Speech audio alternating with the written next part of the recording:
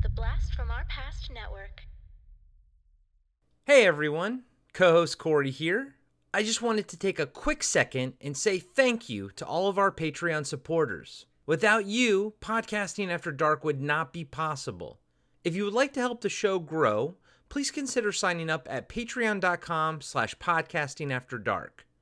You can also support the show by purchasing one of our awesome t-shirt designs on our merch store at podcastingafterdark.com, or by picking up a copy of 7 Winters Alone by David Irons on paperback, hardback, or Kindle. Just search for 7 Winters Alone on Amazon or click on the link in the show notes. A free way to help out is to leave us a 5-star review on Apple Podcasts and Spotify. Those reviews are huge for us and really helps get the show in front of new listeners. Again, thank you all so much for the love and support you've given us over these past few years. It really means the world to us.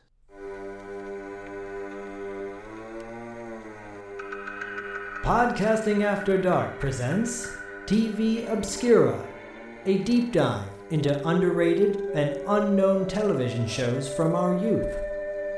Cartoons, sitcoms, cop shows, and much more. Sit back and enjoy some nostalgic fun with TV Obscura.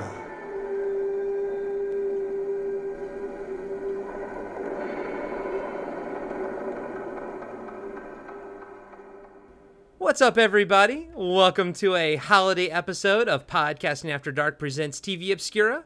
I'm 1/3 of the TV Obscura team, Corey, aka Sleazy C. Joined with me, as always, are my two brothers from other mothers, Zach the Total Snackage Schaefer and Diallo the Armageddon Jackson. What's up, boys? Before we get into this, how was LA Comic-Con? How were your panels last weekend? Diallo, what did you host, my man? What was that panel? My panel was called Black Futurism, and we discussed representation of Black characters. The representations of Blackness both in front of and behind the camera. So not just characters, but also the people that work and make products. So really well. Creatives. I had... Yeah, the creatives. I had Floyd Norman, who was the very first Black animator at Disney. And I also had myself. I had Floyd's wife, Adrian, who actually in some ways stole the show. And also... Stole the show. Yeah, and then also...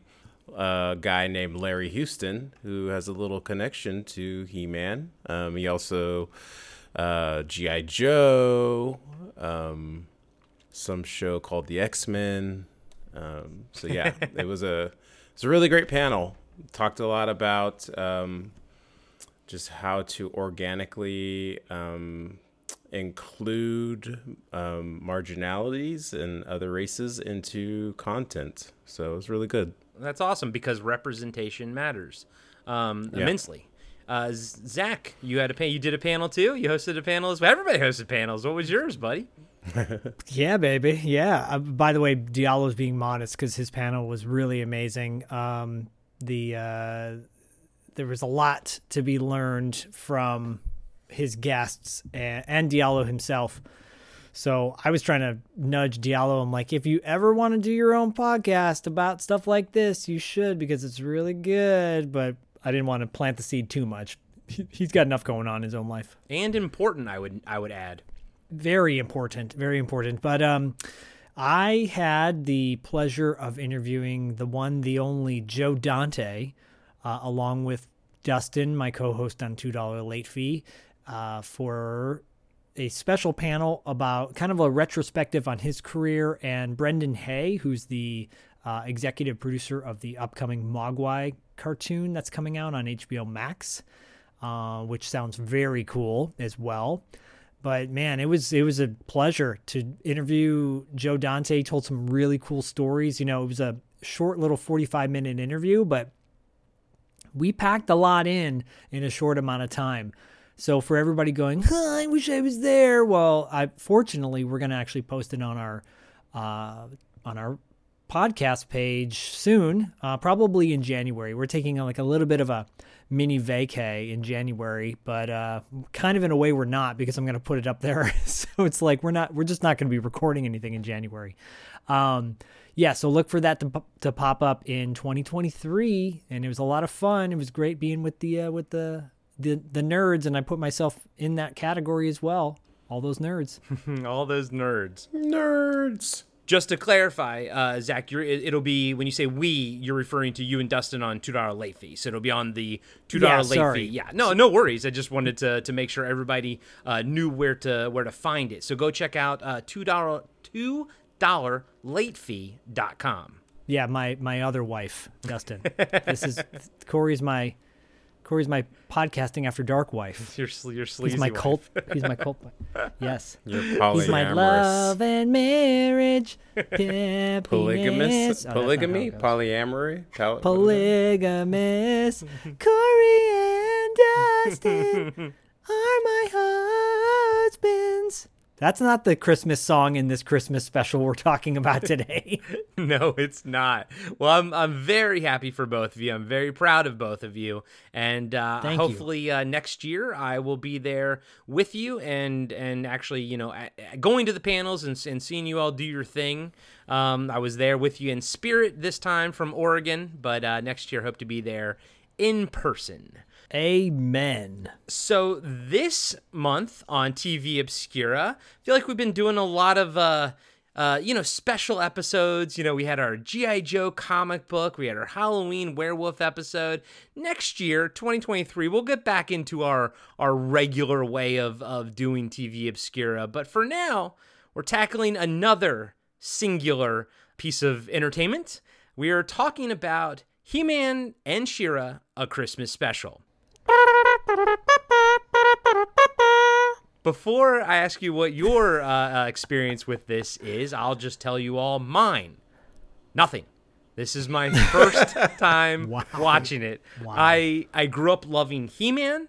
I did not have very much affinity for She-Ra outside of the way that I liked that she was drawn. My God, she's got legs for days. But I did not watch He-Man and She-Ra. I'm sorry, I did not watch She-Ra at all. And in '85, when this came out, I was 7. So I don't think I saw it. I can tell you that I remember the Garfield Christmas special immensely, but I don't remember this at all. So this is my first time watching it, and I have a lot of hot takes on it. But before we get into my takes, Diallo, what is your experience with the He-Man and She-Ra A Christmas Special? To be perfectly honest, I do not remember watching it as a youngster. I have a vague memory of maybe watching it, but it's probably only once and kind of moved on with my life, I think. And then, so my first solid memory is actually watching it with Zach and Bodie a few years ago. So, and I fell in love with it, actually, to be honest, when I watched it again. It was really, really cool. We'll talk about it. But, that's like really my experience with it. I think it's because it was a Christmas special, and kind of my age at the time, I was kind of aging out of the Christmas type stuff. So anyway, here we are. And it probably didn't help that I believe it aired once, and then very few markets aired it after that. A few markets did, but not a lot of them. So it wasn't like a Christmas special that like came out and then got played every single year, like Rudolph or Frosty and all that kind of stuff. Hell, I think the Garfield one even got more repeat playtime than this did.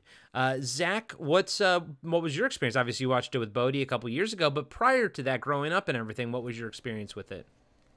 Well, I think it's safe to say that I probably have the biggest connection to He-Man and the Masters of the Universe of the three of us because of my son. But back in the day, I remember watching this cartoon on Christmas Day. My brother, I'm pretty sure my brother was like, "This is lame." I'm pretty sure my other family members who were watching were like, "What are we watching?" or "What are you watching?" And little old me, I said, "I don't care." I didn't say the hell with you, but I was thinking that because I loved it back then. And yes, I never saw it again until decades later when the company's called BCI, I think, Entertainment Rights. They were like a small boutique DVD company. They released all the He-Man episodes, She-Ra episodes on a beautiful box sets in the mid-2000s, along with this one. You can get a budget version of the Christmas special DVD. I know Corey has that one. It's like it's just basic, very basic. But this one has what's the thing where it's kind of like perforated, like bumpy, almost nice. like beveled. The whole It's thing is beveled a bit. Yeah. Yeah, it's beveled. It's got the original like artwork. It's got it's all made out of like that cardboard, that slip cover it's not a case. It's an actual like. It's really nicely it's well made, highly detailed. The DVD has like 2 documentaries on it. Comes with collector cards, the I Have the Power song, music video, which is hilariously awesome. A montage of all the morals of the show, character profiles, etc., etc. So I watched the heck out of this one back in the day, and introduced it to my son, Bodhi, when he was like 3 or 4. And then it's become our Christmas tradition ever since. I think starting when he was 4 or maybe 5. Diallo was there the night we watched it. Dustin and his wife Erin were there, and we actually recorded a $2 late fee episode of Bodhi's take on the Christmas special way back when he was 5 years old. It's really, really sweet. Oh. And so I have a lot of history with this show, with this particular special. As funny and absurd as it is at times, there's so much to love, and at this stage of nostalgia, very little to hate, if anything. Well, as you mentioned, there is a budget title version. That's what I picked up. It's only like $4.99 or something. It just has the movie itself. And you can scene select, and that's it. Oh, and it does have a nice little typo on it, because it does say it's 51 minutes, but it's actually 44 minutes.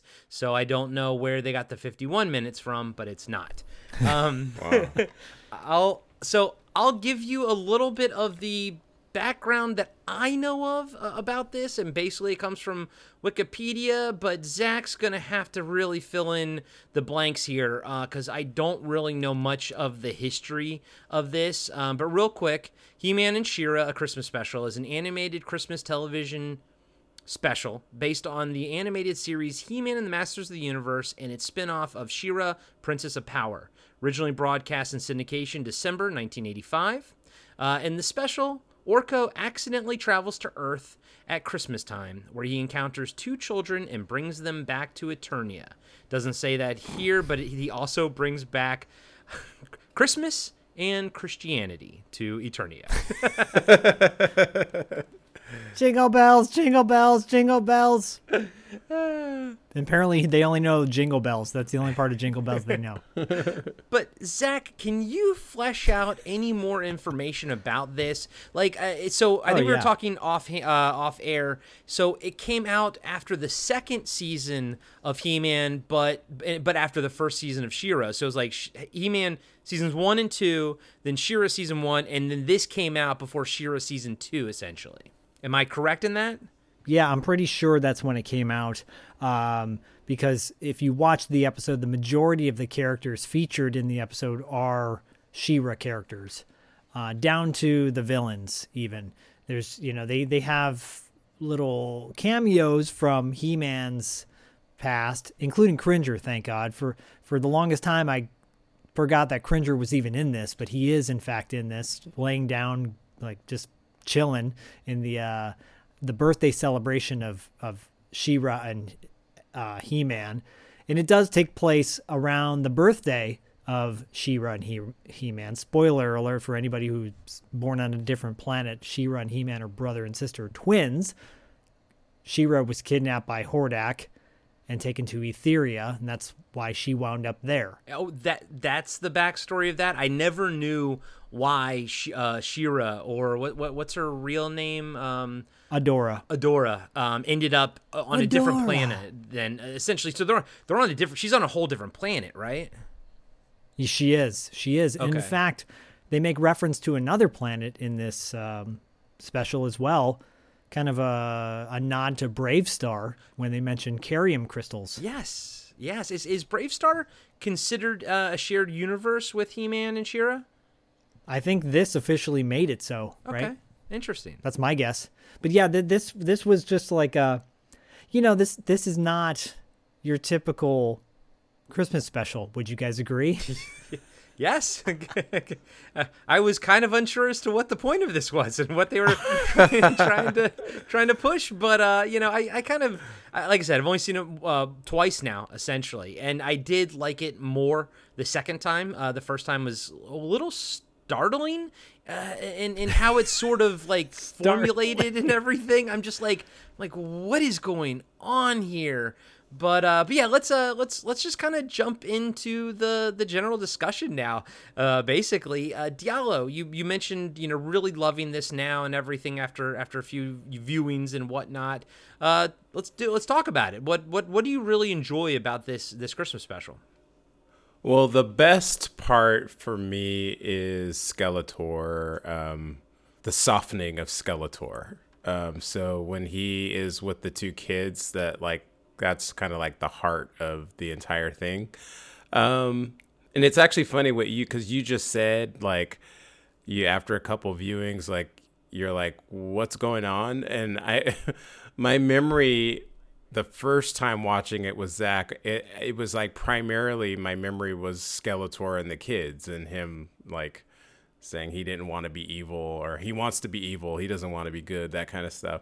But then I watched it again, and I realized how little of that was actually in this one. And it's mostly only just the last kind of 10 minutes. Yeah. For some reason, I thought it was most of the episode. But anyways, a lot of it's just kind of chaos. But it's still fun. I don't know. I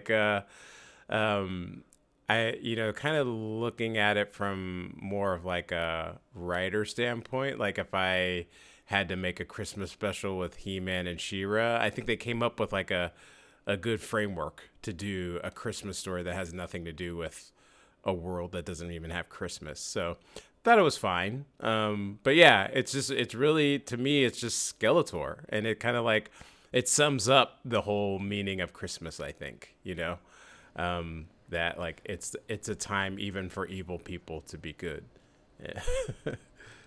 Yeah. I think. Oh, sorry. Go ahead. No.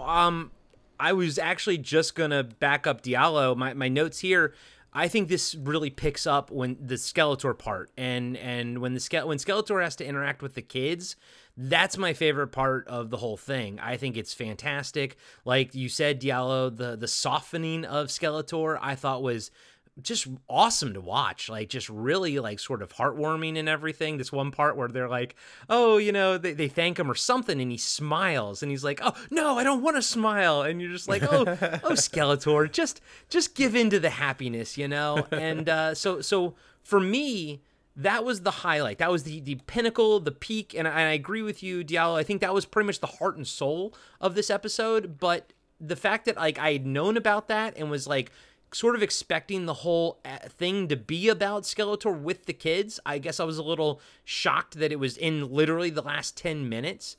And like you said, the rest of the show is chaotic, but not in a bad way. It's kind of fun. My other favorite part of the whole thing is just bringing kids in from Earth. As a kid growing up watching He-Man, there was always a bit of a disconnect for me because these are on another planet. These are all technically aliens, even though they look human. I always say that about Star Wars. People are like, oh, why did Ben Kenobi age differently and this and that on Tatooine? It's like, well, first of all, guys and gals, These aren't humans. Every person is an alien. You know what I mean? They're not Earth humans. So for me, when I was a kid, that was a kind of a disconnect with He-Man. I did always like how the Queen was from Earth. He-Man's mom, Queen Marlena. Yeah, I always thought that was cool that she was from Earth. But here, I liked that the kids came to Eternia, because then I could kind of, even though I didn't watch it when I was a kid, I could kind of see how you could put yourself into their shoes as a kid when you're watching this. So I do like that, but I love the Skeletor part is definitely my favorite. It did a good job. Real quick note on. I was like, it did a good job of of bringing the kids to Earth instead of like everyone going to Earth, like the He-Man movie. You want to keep the fantastic element in it to make it special. So having them come to Eternia, whatever, makes it pop, not the other way around. Agreed. Zach, you got cut off twice, buddy. Sorry about that. No. First of all, I was going to say Queen Marlena has some really great backstories. I thought you were going to say she has some really great breasts, because she does. She does. She has some rack stories, but she does. Wow. They do a really cool job of kind of introducing how she got to Eternia. There's one episode in particular called The Rainbow Warrior that's very cool, where Adam slips up. Well, it's kind of revealed that Marlena knows that Adam is He-Man, because she says, "A mother always knows," right? But what I love about, it is chaotic. I agree with you, Diallo. I think the way they introduce Alicia, not Alicia, but depending on who you are and what your accent is, you either call her Alicia or you call her Alicia, and Miguel, who are clearly adopted because their parents look nothing like them, and neither do the kids, and it's all good. It's talking about adoption too. It's a beautiful, that's the beautiful thing about Lou Scheimer and Filmation. They're able to encompass so many moral stories into one episode, or moral issues, but this special really does have two separate stories going on. It's three if you think about it. It's got kids.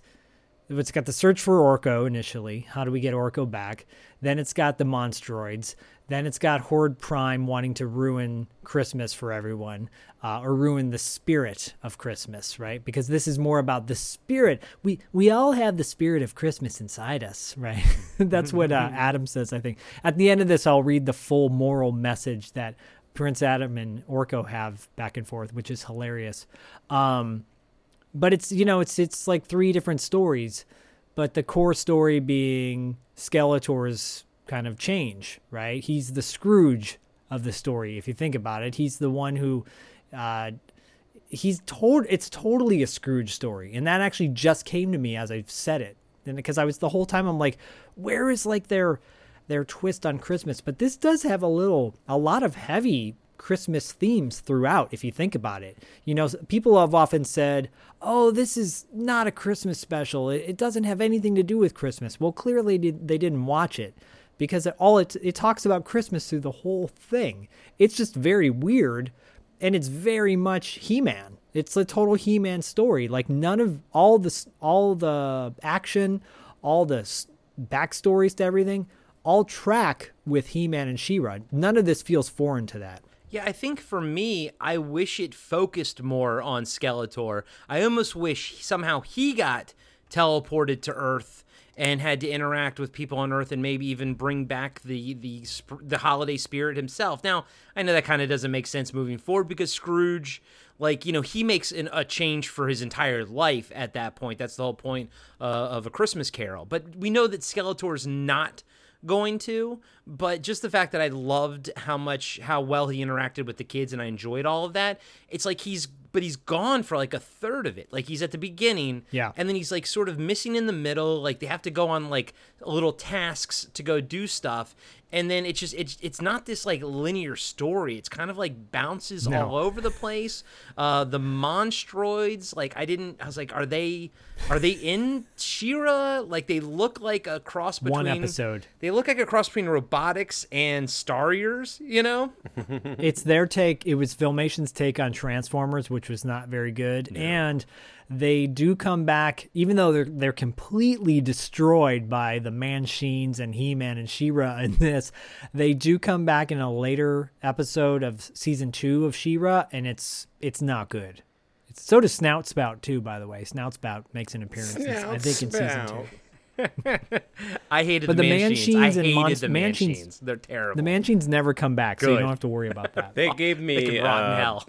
They gave me the Bat vibes from the G.I. Joe comic book a little bit. I don't know why. They just did. The Bat robots? Yeah. Just like they were giant robots, that's all. I'm not going too deep. Oh, the Manchines. Oh, you're talking about the Monstroids. The Monstroids. The whatever. Yeah. Whatever the big giant the Manchines robots were blue. Whatever they were. Not the little fun robot things that were in them too. I don't know. A lot was going on. It was chaos. There's a lot going on. Like there was a lot going on. I'm Zipper, Zippy. I will say too, really quick, that the way they kind of sprinkle in all of the random characters is really cool in this. You know, they're able to fit some core people in, but obviously big omissions being like Beastman, the big three, the big backup 3 or 4, I guess. Trapjaw, Beastman, Merman, and Evelyn are nowhere to be seen in this. Skeletor has Webstor, Ratlore, and Spikor with him. And Too Bad. And Too Bad, yes, which I've always loved Too Bad. But they were only in it in the beginning. Yeah, this episode, it's almost like midway through, they're like, we should really make this about Skeletor. Because if you think about it, a lot of it is about She-Ra and all, like, Hordak. Horde Prime, I don't think was introduced until, I think this is one of the few, I think he had another appearance in the series, but very few appearances of Horde Prime. So this is like basically maybe his only appearance. Yeah, I didn't know if Horde Prime was actually in She-Ra or not. Diallo, did you ever really watch She-Ra back in the day? Oh yeah, it's funny. I watched She-Ra almost every day. She-Ra! But I don't really remember a lot about it at the same time. I don't. It's weird. It's really weird. But yeah, I used to watch it almost every day. I really dug it. I used to just kind of like pay attention to see the end when the little guy was hiding in the forest and you had to, or in Lukey? The scene, yeah, and you had to figure out where he was. That was like the highlight for me. So, yeah. Oh my God, I remember that. Yeah. So I must have watched She-Ra at some point because I do remember the fact that they had somebody hidden every episode, right? He was in every episode in a different spot. Yeah. He was the one who gave the moral message at the end. He was the moral compass. Yeah, even though they had Kowl, Kowl, he's the one who's dancing with Orko in the music scene, the song montage or whatever. Lukey was their like a little moral guy at the end. She-Ra, it's funny, I didn't watch it that much as a kid, but then watching it with Bodhi, I realized, like Gem, it was a cartoon that was female centric, but could still appeal to young boys at a time when that was not common. Oh, look at She-Ra's legs, I tell you. Well, they go for days, I say. Yeah, I mean, that's a whole other story. But so I mentioned off air that the two young child actors, one was played by Lana Benson. She played Alicia. Not a very notable person, but R.D. Robb voices Miguel.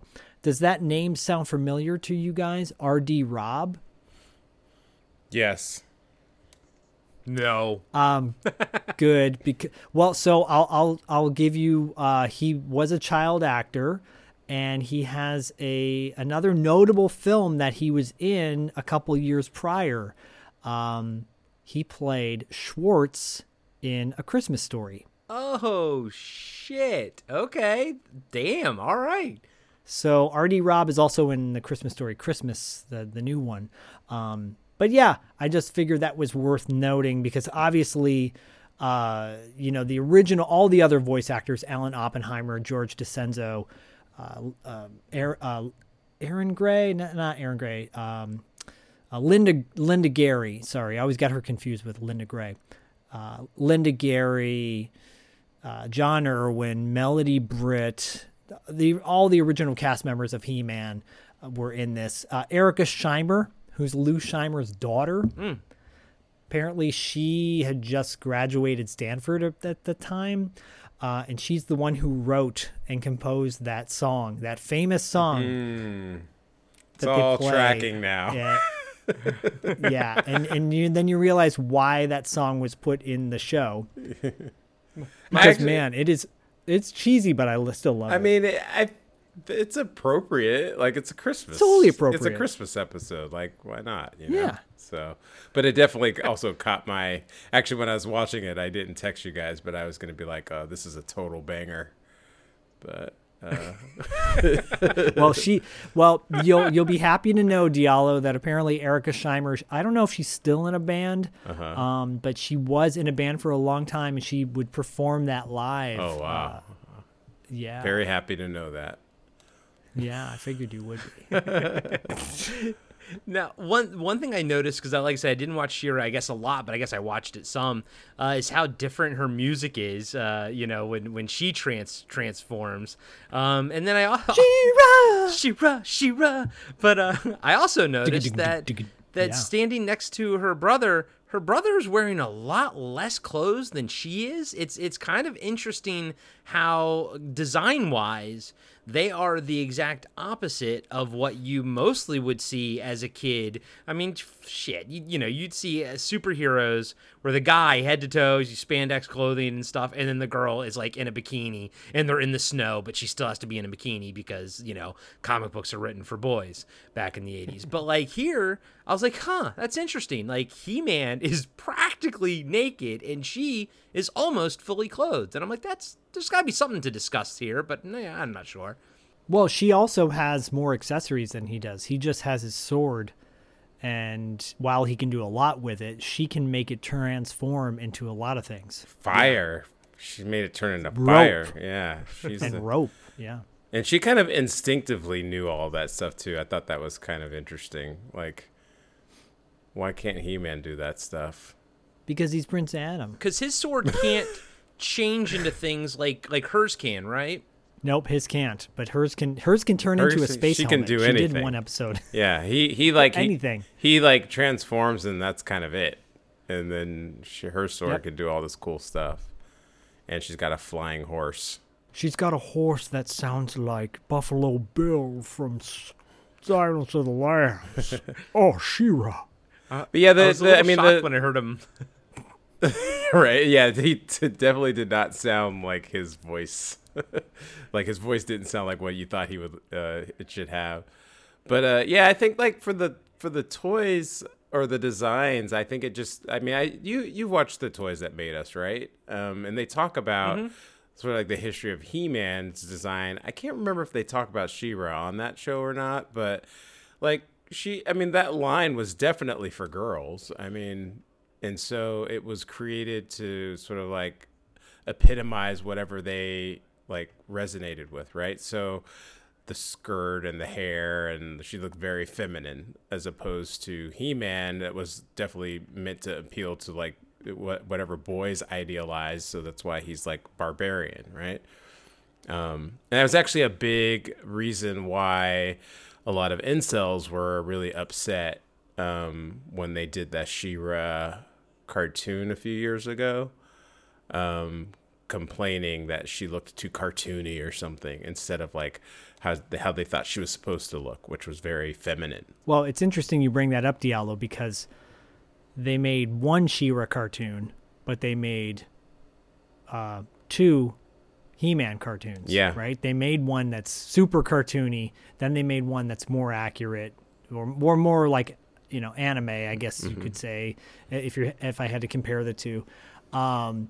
The original She-Ra toy line was totally like dolls, right, with the fake hair and everything like that.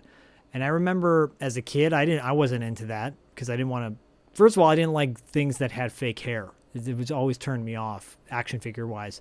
But then when shout out to actually when Super 7 made figures that were relatively inexpensive at the time, like $25 for those Filmation looking figures, they nailed it with that Filmation line of toys, and they made that cartoon accurate She-Ra, and they made that and like the Four Horsemen guys made those Masters of the Universe toy lines, like cartoon accurate Glimmer and Peekaboo, and like Bo of all people. Bo looked badass finally, and they gave him a mustache, which the original toy didn't have a mustache. Wait, he didn't? And I thought he was a cool looking. I thought he had a mustache. I always thought he looked like a gay porn star, but you're telling me he had a mustache before?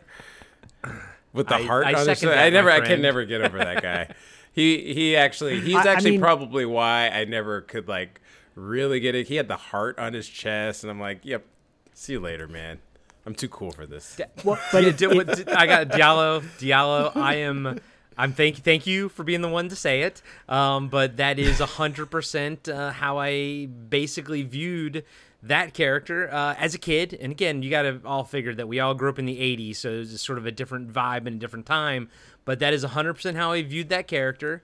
And I was like, yeah, it's not really my steez. And then I'm watching this now, and like that one scene with him and the other girl that can do the changing of the seasons, I hated the way she talked. Yes. And then, why do you hate the way she talks?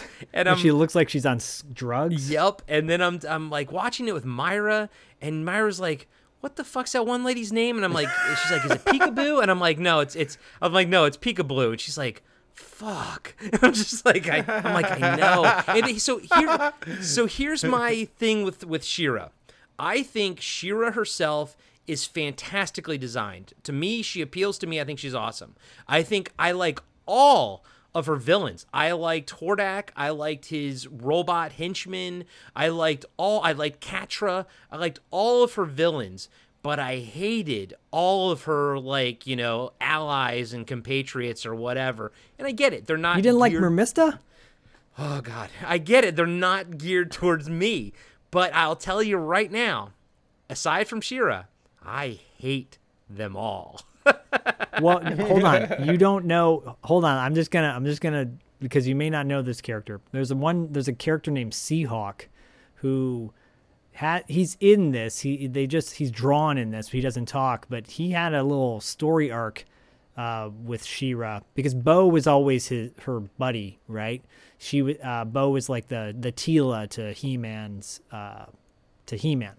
but Seahawk was a badass character with a really cool storyline. So I recommend you go down a little loop, check out Seahawk. The picture Corey's showing me is not the Seahawk from the Filmation it's one. The new That's one. From the okay. Yeah, which is not cool in my opinion. But the original Seahawk is badass.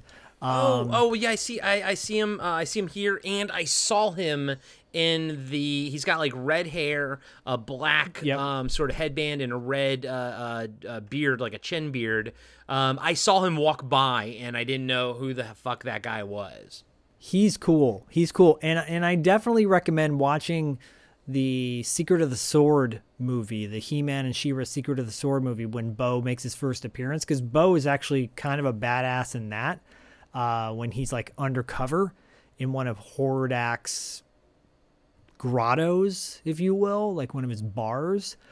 So he has his moments. This one, I think that character is Flutterina. That was the name of the one. Was like, okay, children, it's springtime.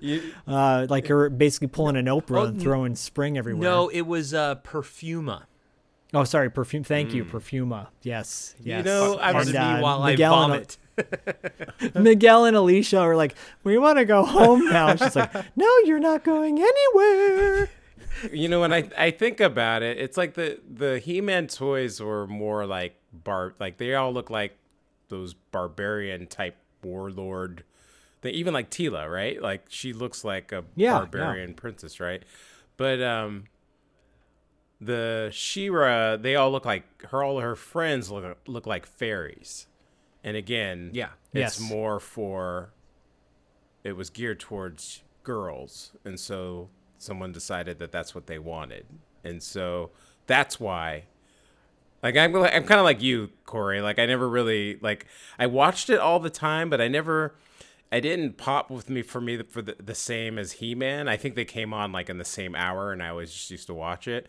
But yeah, I didn't really get into it like I could have gotten into like He-Man shows, and a lot of it was because of her friends. They just were kind of like ethereal and there, and it wasn't aggressive enough. But it wasn't for me. Like, it was for like girls, and you know, I'm a tough guy, so. Yeah, me too. Did you guys notice the homage or reference to another 80s like iconic image early in the movie or early in the special? A white image that no one's afraid of, or four guys ain't afraid of. Oh, really? There's a ghost in there?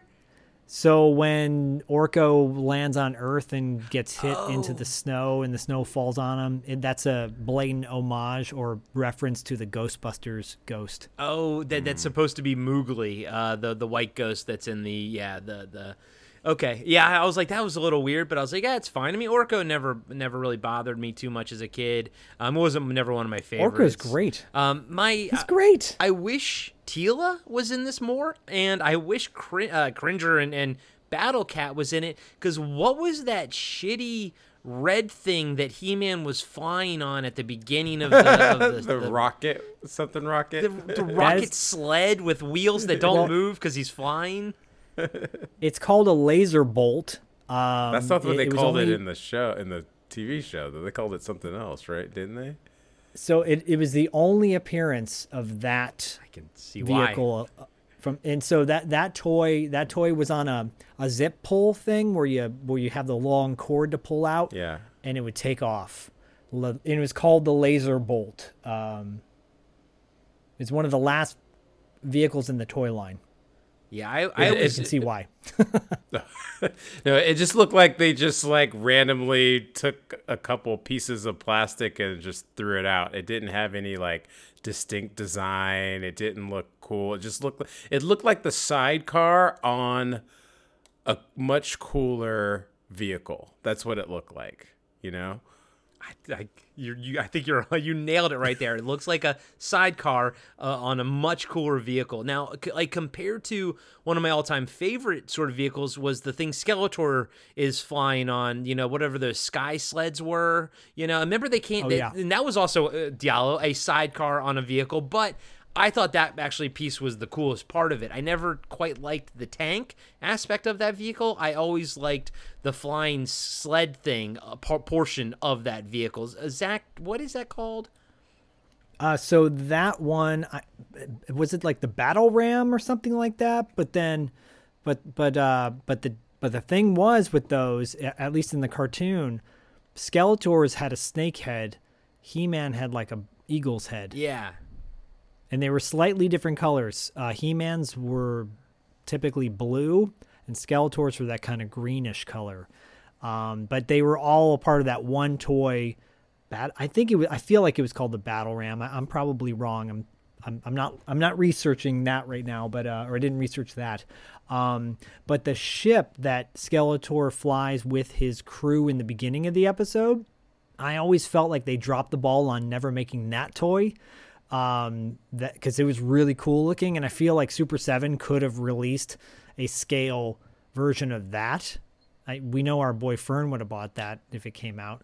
Was that on He-Man? Did Skeletor use that like later in the seasons? Because I don't remember that as much, but I do have some vague remembrance of it because it wasn't like the first season. He's had it in other right? episodes. Okay. It showed up. It showed up, I think, in the Rainbow Warrior episode actually. He would use it for like massive attacks on Eternia. Of course. Hey everybody, Corey here. I just wanted to let you know that we'll be right back after these short messages. Imagine being one of the last people on Earth, being trapped alone with something not human, something always watching, something always waiting. What would you do? Where would you run? Where would you hide if you were haunted for 7 winters alone? Podcasting After Dark presents 7 Winters Alone, a dystopian haunted house story by David Irons. Available now in paperback and ebook.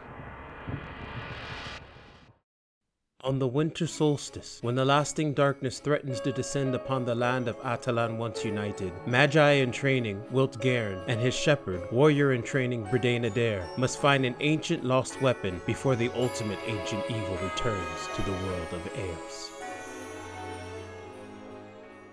Hi there, I'm Adiella Jackson, writer of the First Noel's Chronicle podcast. The First Noel is an epic, family-friendly adventure told in serialized form. Think of it as Lord of the Rings meets, well, Christmas. Join us each week for the next thrilling chapter of The First Noel, now available on Apple Podcasts, Spotify, Audible, and all major podcasting apps, as well as Kindle Vella if you want to take a read. Thanks, and see you in Atalan. The Winter Tell is almost here.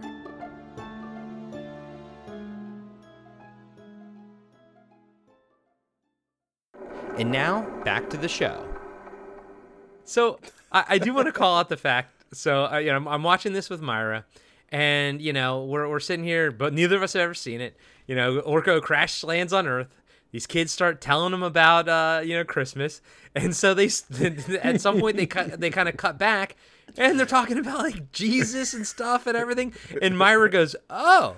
So this is how it, okay, so this is where they're going to go. Then they come back again, and they're like, and now, they're talking about Santa Claus. And I just wish, like, Orko was like, what the fuck is this, basically? like when you think about it, like, from an outsider's perspective, it should be so insane to Orko, you know what I mean? But he just accepts it. He comes from a magic world, though. He might have actually been like, what is your, what nation is this god-like being from? And he would have accepted it, I think.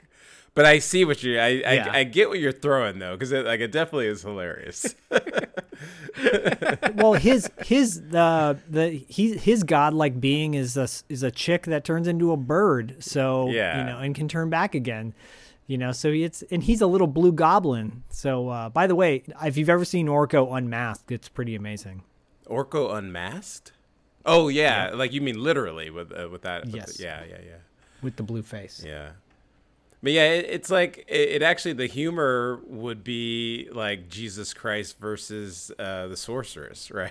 Like pretty much. That's where the humor would be. Like, yeah, that would be good stuff. Well, that would have been funny if Orko says, "Well, we have a god on our planet too," and then Miguel and Alicia go, "No, there's only one god." And then they burn Orko. And they murder Orko. Yeah, they burn him at the stake. Well, but I mean, like, that kind of brings up a point that I didn't sort of even realize until we're talking about it.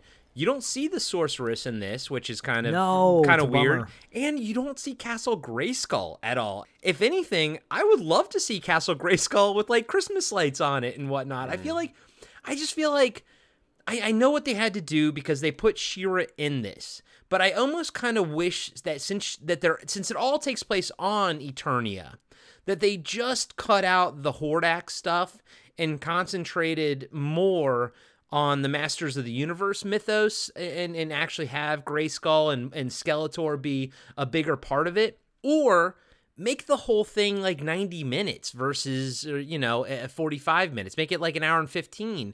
Make it a full. I just feel like, as chaotic as it was, Diallo, I mean, that was such an accurate statement.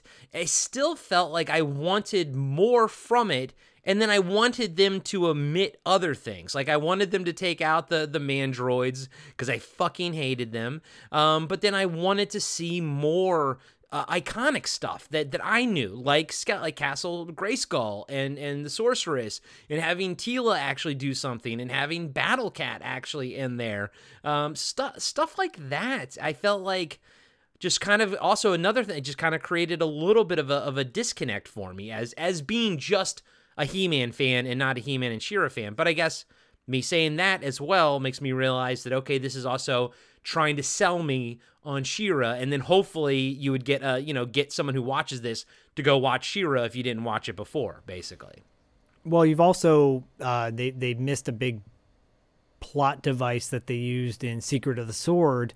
For example, Sorceress has a gateway in Castle Grayskull to Etheria, so He-Man was actually able to step through the portal in Castle Grayskull to go to Etheria, versus needing Carium crystals to get this ship back to Earth or back to Eternia, or them hopping planets with ease. They didn't explain that at all. It would have been nice. That would have been a nice little gateway for Sorceress to come in and use her powers. Even having Sorceress bring the ship back, for example. But without the Carium crystal storyline, we wouldn't have had Mermista and the sea demon that they had in that little moment. So that's a win for She-Ra fans, I suppose. Sea demon. His name was Monster Beast, something so. It was as horrible as he was designed.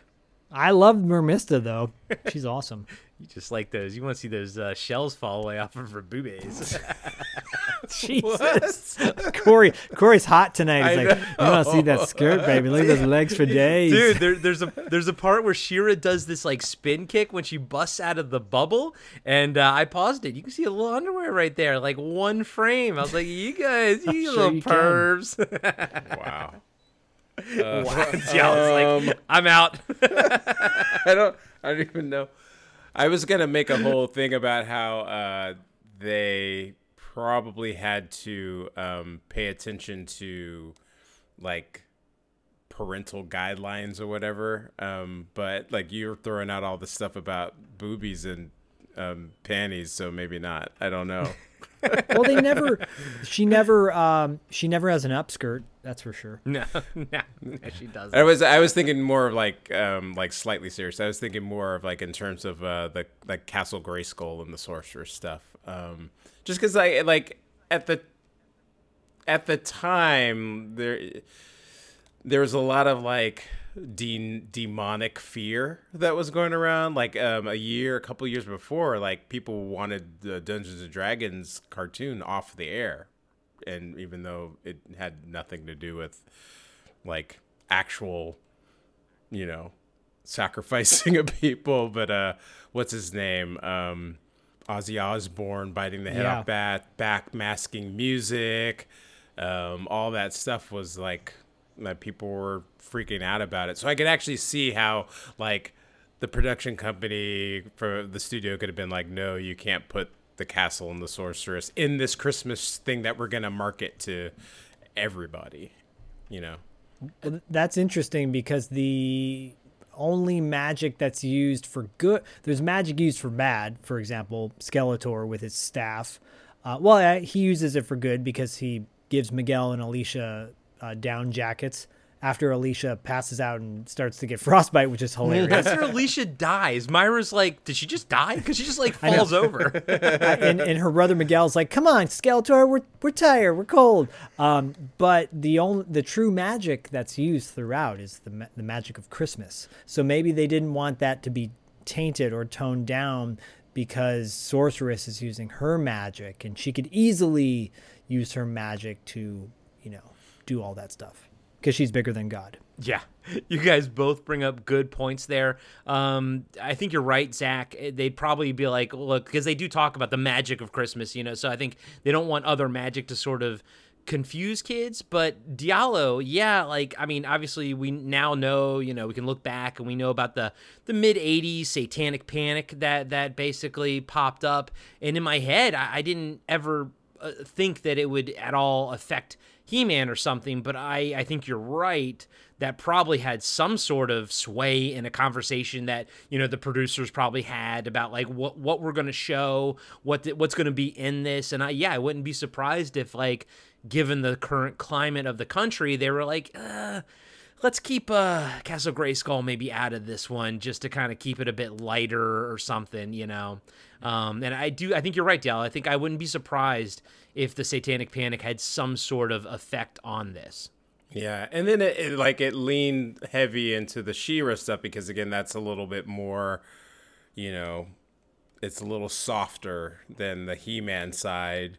And if it's a Christmas story, that would probably be something that you would want to lean into more. And then also, He-Man was kind of like, it was starting to get to its last legs at that point, and She-Ra was ramping up. So they definitely wanted to like put more emphasis on this, the new toys, basically, right? The new toy line. So yeah, I think that's why you didn't see as much of the old school He-Man stuff. And it kind of reminds me of like, G.I. Joe and Transformers, the movie, where we didn't, like, they wanted to get rid of the old guard so they could sell the new toys. And so you didn't see like your favorites, Yeah. And you had a bunch of new people who some of them grew on you and others didn't. But you just kind of, just wanted to see Ironhide not get killed. And he died. I know, poor Ironhide. He gets got all the time. Fucking Jazz, Ironhide. I always liked Jazz. Jazz was always one of my favorites. Yeah. But let's talk about the actual like Christmas aspect of this. I do like, and I do understand that aside from the kids, Orko is supposed to sort of represent the kid viewer, aside from the kids in this particular episode, but like Orko in general on He-Man is supposed to represent sort of the kids. And I do like how he keeps being like, oh, it's all about the presents. But, Prince Adam kind of says no. And even Miguel and his sister, they're like, no, it's the presents are nice, but it's really about the spirit of the season. And I do like how, they address the fact that, like, not everybody celebrates Christmas, but everybody can feel the holiday spirit and actually, live the holiday spirit and everything. You don't have to be into Christmas per se, but it's more about the spirit of the times and everything. And I like that. I like that Orko keeps pushing for the presents because as a kid, that's what we all want. But I do like how the show constantly pushes back because if Orko didn't ask for the presents, I think it would be a little bit too heavy-handed, but the fact that he's the voice of the kids and we all just want the presents. But I like that they're like, the presents are nice, but that's not what it's about. And I think they do a good job of actually pushing that forward. Can I read the actual moral for you? Yes. Okay. Do it in your best Prince Adam voice. That's my Prince Adam voice going into Orko as well. So that's how Christmas first came to Eternia. Not everyone celebrates Christmas, but the spirit of Christmas season is within us all. It's a season of love and joy and caring. And presents! Presents are nice, Orko, but Christmas means much more than that. I know, Adam. Christmas is a time of peace and caring and happiness. That's right, Orko. And what would make you happiest this Christmas? Presents! Oh, Orko. And then he has a weird smile that he has when he looks at the camera. But yeah, and that was a terrible Orko. I tried, but I didn't have a vocoder on. But and that of course comes at the very end, like of course it's supposed to. But I do think that message is peppered in throughout. The actual show. And Diallo, you mentioned earlier, if you were going to write this, like, is this how you would have tackled this? Is this what you would have like sort of focused on, or would you have like tried to add a bit more of the message peppered throughout? I mean, I can't say that. I mean, I don't know what I would have done in 1985, but I can say if someone dropped some cash on me to rewrite this, I would try to find a way to incorporate Eternia and Etheria a little bit better, and probably have like Christmas under threat and they need to save it somehow. That's what I would do. Speaking of that, the first Noel is coming soon. Yeah, so yeah. Or I would make it like the first, maybe it might be better if it was 90 minutes. The first, 1/3 is on Eternia, the second third is on Etheria, and then the third part is either on Earth or some other place, and they're saving Christmas somehow. Okay. Yeah, I don't know. there would be no mandroids or whatever they were. No, none. None The at all. Monstroids. I would have the Manchies. mom. The I would have the mom be more involved too, since she was actually from Earth, and kind of play with her backstory a little bit more. Maybe have her return home or something like that. Yeah, there you go. There's a whole scene where she comes to her whole childhood home, and it's like you get the importance of Christmas, and maybe that was the last time she was there, was on Christmas Day, and you get a scene where she is remembering that, and then you get the whole feeling of what Christmas is all about. And then Adam, he like gets to experience that, and then and then she's got her both her kids together, and that's what I would do. Somebody needs to pay me to write this. Queen Marlena could say, when I was on Earth, there was a war on Christmas. And the night I was watching Fox News, and Donald Trump, who I voted for, came down and said there was a war on Christmas. And evil Joe Biden tried to take us over. Is that true, Queen Marlena? Yes, it is, King Randor. Oh no! I mean, Sorry, she sorry. is part No, of the that 1%, didn't happen. and she was in the military, right? So, you never know. Yeah, Yeah, probably. But Diallo, you bring up a good point.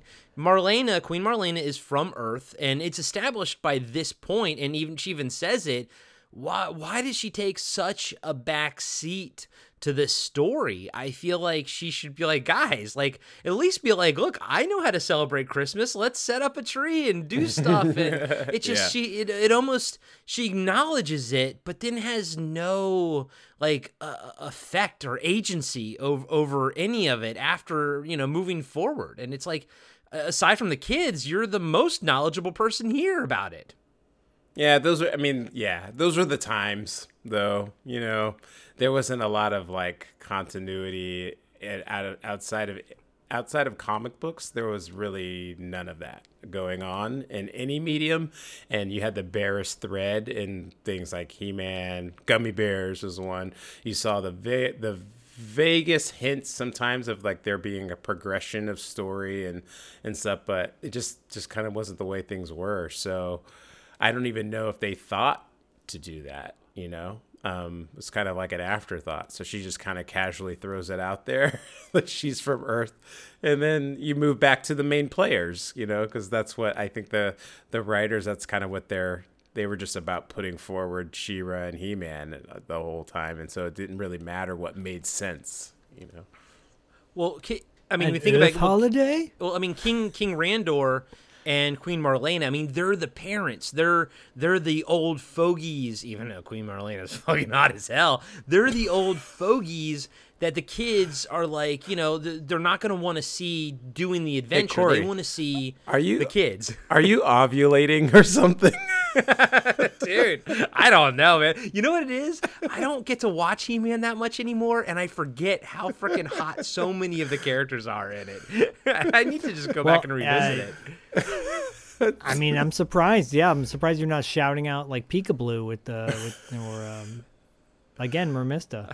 Again, I hate all of those characters. Give me Teela, give me Evelyn any freaking day of the week. My last note, I would say, on this is that at the very end, I was fully expecting Skeletor to be at the celebration, but he wasn't, and I was very disappointed in that. I will push back on Skeletor having a full kind of coming to Jesus or Scrooge moment, because the guy does have a melted off face. And spoiler, he's supposed to be Keldor, who is the uncle of Adam, and so if I had a melted off face, I don't know if I would turn the page either and become a full good guy. He had enough of a good guy moment to take down Horde Prime, because Horde Prime, I think, was literally going to murder those kids. I think so. Psycho Gorman style. Yeah. I think he was. I think he was going to turn Miguel into a human brain and Alicia into like a skin puppet. But that's just my theory. I did not share that theory with Bodhi, by the way. No. But and Hordak's just pure evil. He doesn't have any real moral compass. But Skeletor has just enough at times. I think there was another episode where Orko Skeletor and Sorceress worked together, and that was to save Eternia. And that was one of maybe one other time that Skeletor showed that he had a good guy side to him. But yeah, I agree with you. It would have been nice to see him, like, you know, eating an apple, or I would have liked to see him drinking a beverage and then having it come out the sides of his face because all he is a skull. And then it'd be like, meh, and everybody's like, ha ha, and he was like, meh. Give me that flight belt, you piece of crap. What? Hey, Skeletor, you can't say that. Screw you, Adam. Those flight belts, by the way, were amazing that Miguel and Alicia got. Yeah. And they were amazing. Yeah, they're good. And I love how Adam's like, yeah, oh, here's a couple flight belts. Yeah, and just like throws them at the kids. Oh, thanks, Santa. You That's think it'd be actually like another- a communicator to talk back to them or something, but yeah. That's actually another like thing that they missed on was like actually having actual Santa show up and giving presents. Yeah. Like why? What? You didn't like Adam and Santa Claus? Like nobody liked Adam's Santa Claus, even Adora. She was like, "What the hell are you doing, dude? You're not fooling anybody." Ho ho ho! Merry Christmas, everyone. Did Super She likes 7 this. did Super 7 make yeah, look at those legs, man. Did Super 7 make Prince Adam as Santa Claus? I feel like No, that's a they were- no-brainer, you know? Oh, They I were would buy going that. to. I would cheese- actually buy that too because I I would love buy his fat belly, his pillow Yeah. belly. I would have bought it too in a heartbeat. They cheesed out. I think they made like a candy cane colored sword, and that was Oh, it. Like, lame. it was really lame. They missed the boat big time on that. Whatever, fuck them. Sorry. I love Sorry, dead silence Super and 7. see what gets filled by it. But I was yes, thinking like, does Kevin Smith have the rights, not to the He-Man or whatever, but like to like whatever this latest iteration is? Or I'm just trying to figure out how we can get a Christmas special remade. Well, you know, so I have this book. It's the He-Man and She-Ra Complete Guide to the Classic Animated Adventures by James Eatock, our friend James Eatock. We interviewed him. You can check out the interview on our free feed. Exactly, yeah, and he talked about actually they're still in the middle of making the Return of Faker episode and a whole Kickstarter campaign behind that. But he gave this a 5 out of 10, this Christmas special. He's not too high up on it. However, he does admit that if you just watch it for nostalgic sake or Christmas sake, you'll have a good time, which I agree. If you let all the other stuff go, Bodhi is knee deep in Minecraft and Pokemon and like live action stuff, and he still loves this. He sat with me and we talked about how last time he watched it, Diallo was here, and I think Diallo, you might have come last year as well to watch it too. I don't remember anything about last year. Yeah, I don't think most people do. But I do know that he still loves this show. He still has the spirit of the nostalgic spirit at 8 years old. You know, he still appreciates it because it's fun, it's silly, it's a lot to goof on, but it's all harmless fun and in a good way. Yeah, I agree. Yeah, I don't watch any Christmas special of a show expecting it to be anything like the show. So I would never in my mind think to like compare it to other He-Man or She-Ra episodes because I'm like, this is a Christmas special. So like whatever, you know what I mean? But that's just me. Yeah, just enjoy it. Enjoy it. Yeah. I did like the fact that, you know, the reason the kids got brought to Eternia is because Orko couldn't just leave them there because they were lost, and They were lost, And yeah. I was like, why did they come? And even Myra was like, I was like, they couldn't leave them there because they were lost. I was like, oh, that makes sense. It's like one of those moments where the story's actually kind of tight in that regard, you know.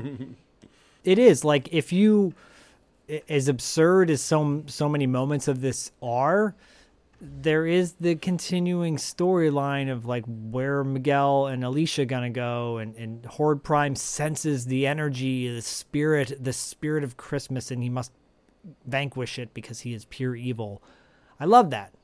Yeah, I think that's cool. I couldn't help but be terrified for Miguel and Alicia, because whenever they got teleported home, I kept thinking of Star Trek the Motion Picture, and what if something happened to the teleporter and they just go back as piles of goo. Did that happen in the movie? Yeah, in Star Trek the Motion was, Picture, which is like my favorite Star Trek movie. Diallo, tell Zach what happens. Yeah, it was it was supposed to be the first officer of the new Enterprise. I think it was Vulcan as well.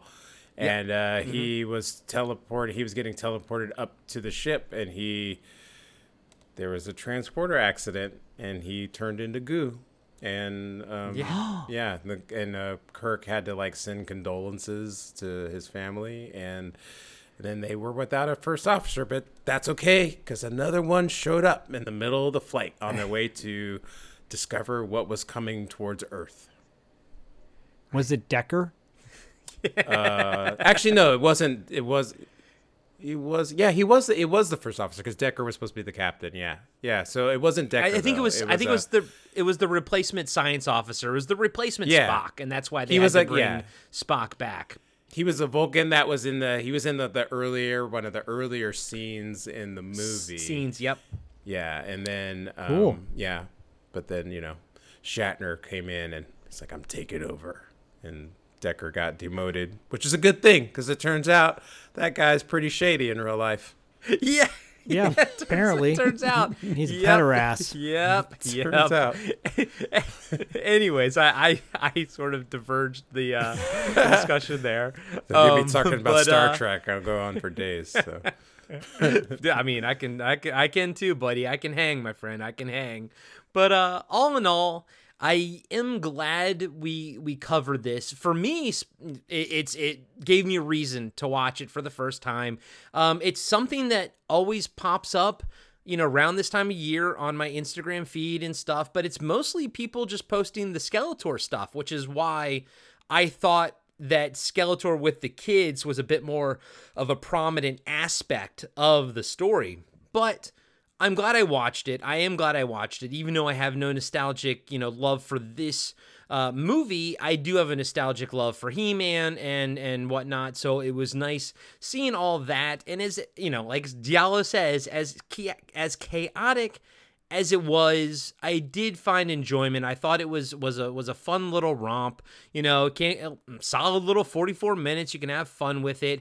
It probably won't go heavily into my Christmas rotation moving forward, but if Myra and I ever have a kid, or maybe I'll show my nephew next year or something, I'm glad I have my DVD is what I'm trying to say. I'm glad I have it so that I can at least watch it, in the future, and possibly show my nephew and or our kid, if we ever are fortunately enough to have one. That's sort of my rating on this. If this is always been in regular rotation, we even have the audio version of it that we play in the background. So and it makes for a great audio play too, by the way. If you just want to download the audio, it's great. Wild. Diallo. Oh yeah. Diallo, final thoughts on He-Man and She-Ra, a Christmas special. Well, I like the version that they pay me to write eventually, better than the current one, because I really want to write that. I did too. Yeah, me too. But it's fun. It doesn't really rank up there for me for Chris. I think I don't really remember it. I remember watching it back in the day, but it didn't really wasn't memorable for me, and it just kind of came and went. I could swear they even actually showed it in the afternoon, like in the normal time slot, instead of Christmas specials. To me, growing up, they were on that a Friday night or Saturday night, and it was a special kind of thing. But anyway, so yeah, it's fun. It doesn't rank up there with for me with the classics like Rudolph and Frosty and A Night Before. No, 'Twas the Night Before Christmas with the Mises. Those are my favorites. Yeah, and Christmas Without Santa Claus. Those are my bangers, right? But this is fun, and because of Skeletor. If it the whole Skeletor thing kind of makes the whole thing worth it. Just literally when he's like, I don't want to be happy, whatever he says inside, my heart. I'm not nice. Yeah, my heart it grows a few sizes, like The Grinch, which is another classic. So another classic. Yeah, another classic. Yeah, but nice try, Filmation. Yeah, I'm with you definitely. Rudolph, Grinch, all those classics, man. I watched, and I'm also with you. The best part of this is Skeletor and the kids. Absolutely love that. And then just one more tack on thought for myself is, the designs for all those characters are just so good. Every time I see them, I'm just like, all the main characters, and you can tell when Miguel and stuff the side characters that they just designed for this versus the ones they put in full effort into, you're just like, man, those characters were just so fantastically designed across the board. So yeah, Zach, final thoughts on this one? I know you love it more than us, so bring home the love, my man. Yeah, I mean, I love this. I put this up there. I love wacky, bizarre Christmas specials. So I put this at the top of that, along with that G.I. Joe Christmas episode, that Rambo Christmas episode that we talked about in TV Obscura, the Pee Wee Herman Christmas episode from the Pee Wee Herman show, or the Pee Wee's Playhouse. I love just wacky, weird stuff. I think I probably watched this by myself on who knows, whatever day Christmas Day was. Because it's super personal to me. I grew up playing with these figures, and that was one toy line that never really kind of left my side. I always had those. So there's a huge, and the fact now that I'm, my son gravitated towards He-Man the way he did. If he hadn't gravitated towards it, I don't think I would be as attached to this, the mythos and story that I am. But because of him, the Christmas season is alive with the He-Man and She-Ra Christmas special, a Christmas special. So, I love it. I think it's super nostalgic fun. I think anybody who watches it just going in knowing they're going to have a good time is going to be like, what the hell is this? And I love it. And I want to keep watching it. And play that song again, Bo. I want to hear it. It's actually a new song I've been working on. It's actually on their official YouTube channel, the Christmas special. So if anybody wants to watch it there, they can. Yep. Yeah. In pristine HD glory. Oh, dude. James Eatock has been showing off on his Instagram and everything. I forget if it goes by his name or if he's Serial Geek on there. But make sure you guys follow him. I want that He-Man and She-Ra Blu-ray pack so bad, but I think it's UK only. Oh, it's German? German only. Oh, well, come the Germans. on. It looks fucking gorgeous. The animation, what they're doing, cleaning up the animation, it is unbelievable. There's no blur to it. Each frame looks like it's, pristine comic books artwork. You know what I mean? It's wild. It's a real bummer because James Eatock is probably he's the number one kind of historian of He-Man and the Masters of the Universe. And so his knowledge base is so extensive. Almost every single top-rated YouTube retrospective on He-Man is hosted by James Eatock. The guy lives, sleeps, and breathes, eats, sleeps, and breathes. Yeah. He-Man and the Masters of the Universe, along with other great 80s cartoons too, but really He-Man is his baby, I think. So you go check his stuff out, and unfortunately that he was working on a Blu-ray box set that I think is only exclusive to Germany. Did they ever they've put out multiple books on He-Man and stuff. Did they ever put out one that reprints all the old comic books that were in the toys? Yep, I have it. Two things that I loved that never made it into the cartoon. I loved how I always loved how Skeletor and He-Man had the two halves of the sword. I always felt like that should have been brought into the cartoon because it gave Skeletor motivation to do something because he wanted to bring them together, and that's what unlocks the secret of Grayskull. And then I also love Teela. Like, I loved her headdress, and she never uses that in the cartoon. She never has that snake headdress. But then I also really like Green Teela, and I wish they would somehow canonically make that work in, do something with like maybe the next season of He-Man Revelations or something, and canonically make the green skin Teela work. But those are my two like things that I liked in the comics that didn't sort of make it into the cartoon. Yeah, I highly recommend picking up that book as well. Larry Houston, who did the art in those comic books, was on my panel this past weekend. He actually told a story about how he made one of the characters black because they weren't black, and he was like, "Can I make them black?" And they were like, "Sure," and he made them black. So that's awesome. And by the way, his artwork is fucking beautiful. Yeah. Yep. Yeah. Yeah, I remember that when the toys first came out and I got the little comic, or I think actually there was it was like a mini Gate comic in one of the comic books I had. And the whole thing with the two swords in half, I thought that was going to be the whole thing and about He-Man. Yeah. And it was like when the cartoon came on, it wasn't. But that was from like Black Star, right, Zach? Or no? The cartoon Black Star? Yeah, Black Star. Black Star started that, actually. Yeah, I remember that because I remember that was the whole point with that show. So maybe they ditched it because it was already done, or who knows? He-Man did okay without having that plot point, so it was fine. Yeah, actually, it did better than Black That's Star. The only so maybe. Way. Yeah.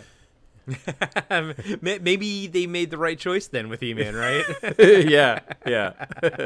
I think so. I agree with you, Corey. I would have liked to have seen it too, but it totally makes sense that Filmation might have been like, we already did that, and we don't want to make it too carbon copy from, this guy's already got a loincloth, but we give him blonde hair instead of black hair, like in Black Star. Yeah. That I can see that decision being made, but I always thought it was cool. If anything, this cartoon makes me want to go back and rewatch the Netflix series He-Man Revelations. Dude, that is exactly what I was gonna say. When we're done with this, I'm gonna rewatch that show because that was so good. It was so good. So good. I literally adore that show. I think that show is absolutely fantastic and the best example of how to do a good story and incorporate a shit ton of fan service into it. I don't think fan service should always be a bad word. I mean, you're trying to service the goddamn fans, the people that love your thing. And if you all haven't, if you like He-Man and you haven't seen He-Man Revelations, you are doing yourself a disservice. I'm looking at you, Zach. Well, I think Zach, you haven't seen it? I know. Oh, because you're being a purist. I started over watching there, huh? it. No. I started watching it with Bodie, but then he got freaked out when he saw Clamp Champ and Fisto get killed. Yeah, and I mean it's pretty intense. Was like, yeah, but go ahead. No, I think that's where it ends. It's pretty intense. Oh yeah, no. He's ready. He's ready to watch it again. So we will be watching it again. What I have to say to all the people who complain at all ever about He-Man or She-Ra and like what they do or do not get is, don't forget this was created in a toy factory by toy designers. This was all about toy. It was never about story. It was never to begin with story. So you can go in any direction you want to. There was never like a full-on Marvel comic backstory like they did for G.I. Joe or Transformers or anything like that. But this was pure. I know they did do comics, but that was after the fact. Yeah. This is all just created by dudes who are trying to make money off this thing. So, and the storyline was so directionless. It went everywhere, you know. The like you said, Corey, the mini comics had a storyline. Then the cartoon came out, it had a storyline. Then the movie came out, it had a different storyline. It never had consistency at all.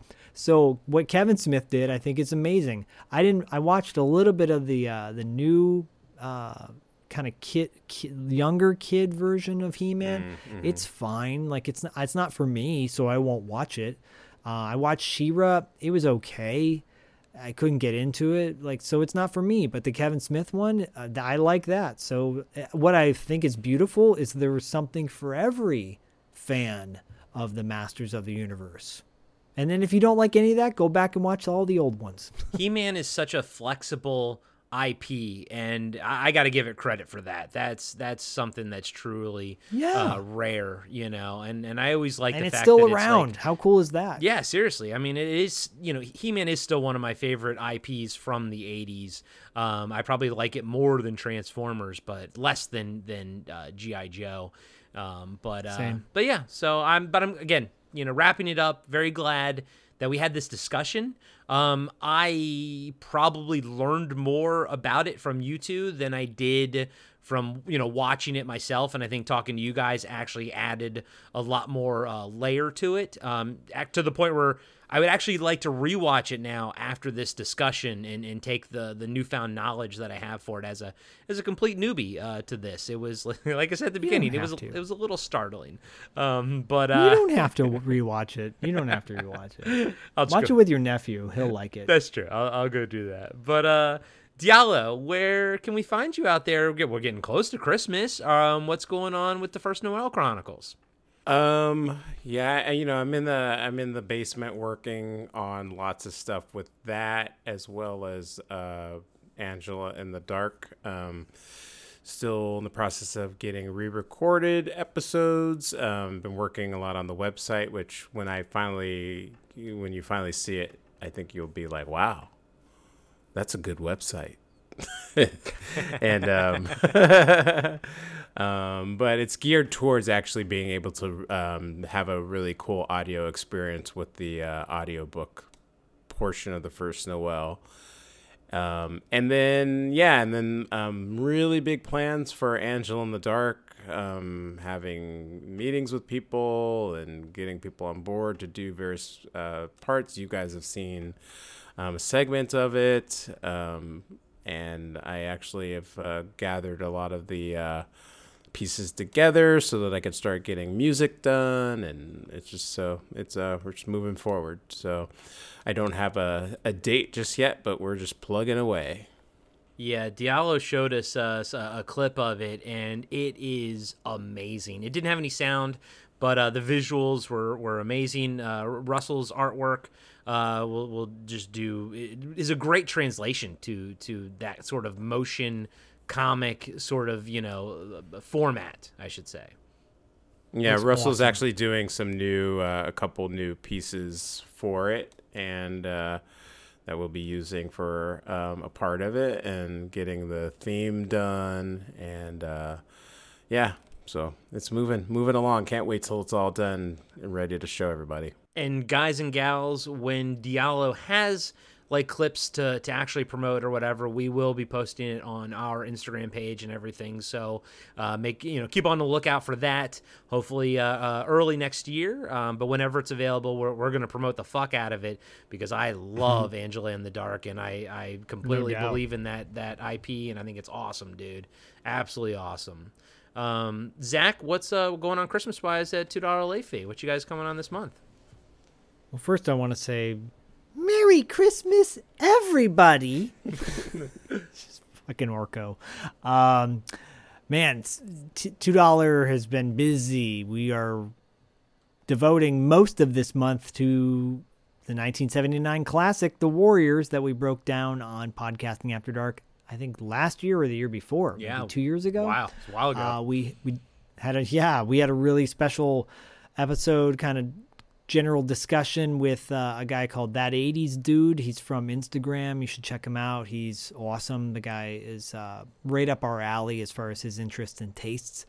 Then we have an interview with David Patrick Kelly, Luther from The Warriors and Dreamscape and The Crow and Commando, and so many others. The guy is, if you think you know this guy, wait till you hear this interview. It's so deep in depth on who he is as a person. fascinating stuff he was telling in this interview. And then we wrap up the month with a little Christmas story reunion. Scott Schwartz, aka Flick, the pole licker. Yep. And The pole licker, Scott Farkas. Yeah. And Scott Farkas, played by Zach Ward, with the yellow eyes. He was on Podcasting After Dark as well. That interview was great. They joined us to discuss the new movie and memories of the old one. So Christmas Story reunion. That was a really fun episode. Turns out, Diallo, you'll appreciate this. Scott Schwartz used to work for the WWF when he was a teenager. Oh, wow. In fact, he would help with the ring crew and basically be like a gopher to the wrestlers. And he's in WrestleMania too, like in the audience, and he's on the back of the figure boxes and like as an audience member. Huh. So anyways, he has a huge wrestling connection, and so we had a fun wrestling story that, if that doesn't end up in the proper interview, it'll end up on our Patreon. So nice. Yeah, lots going on in $2-ville, and man, we are definitely gonna send it home in a big way. We are going to send 2022 home in a big way on Podcasting After Dark, aren't we, Corey? Of course we are. We're this month on The Carpenter Factor, our Patreon exclusive show where we go through every John Carpenter film. We will be discussing Big Trouble in Little China. It's a big one this month. Woof. Love it. We also have another movie, another holiday movie next week to tackle. I'll be show running it, and we're having a blast doing all that stuff. But man, you were talking about Commando, and I loved him as Sully in Commando, dude.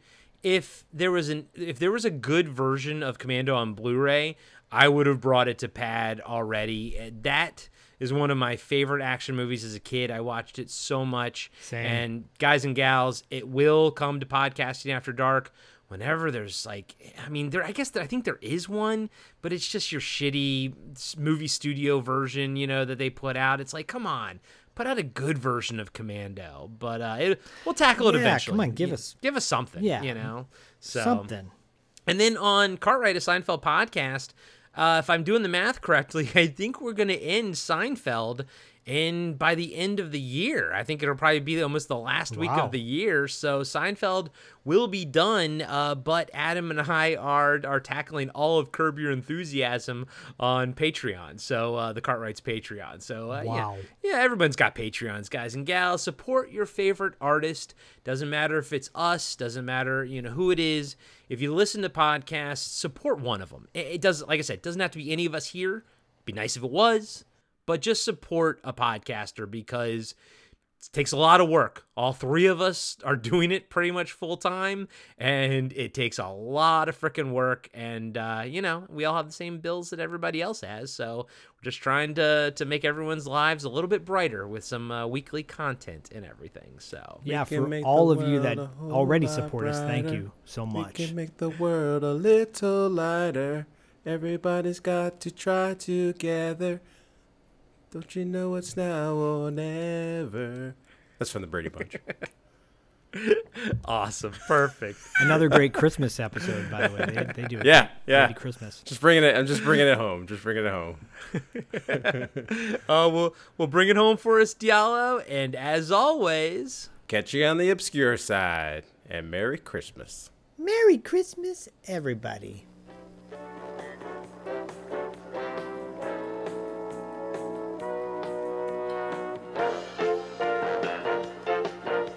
Be sure to subscribe to Podcasting After Dark and give us a 5-star rating on iTunes. Support Podcasting After Dark on Patreon.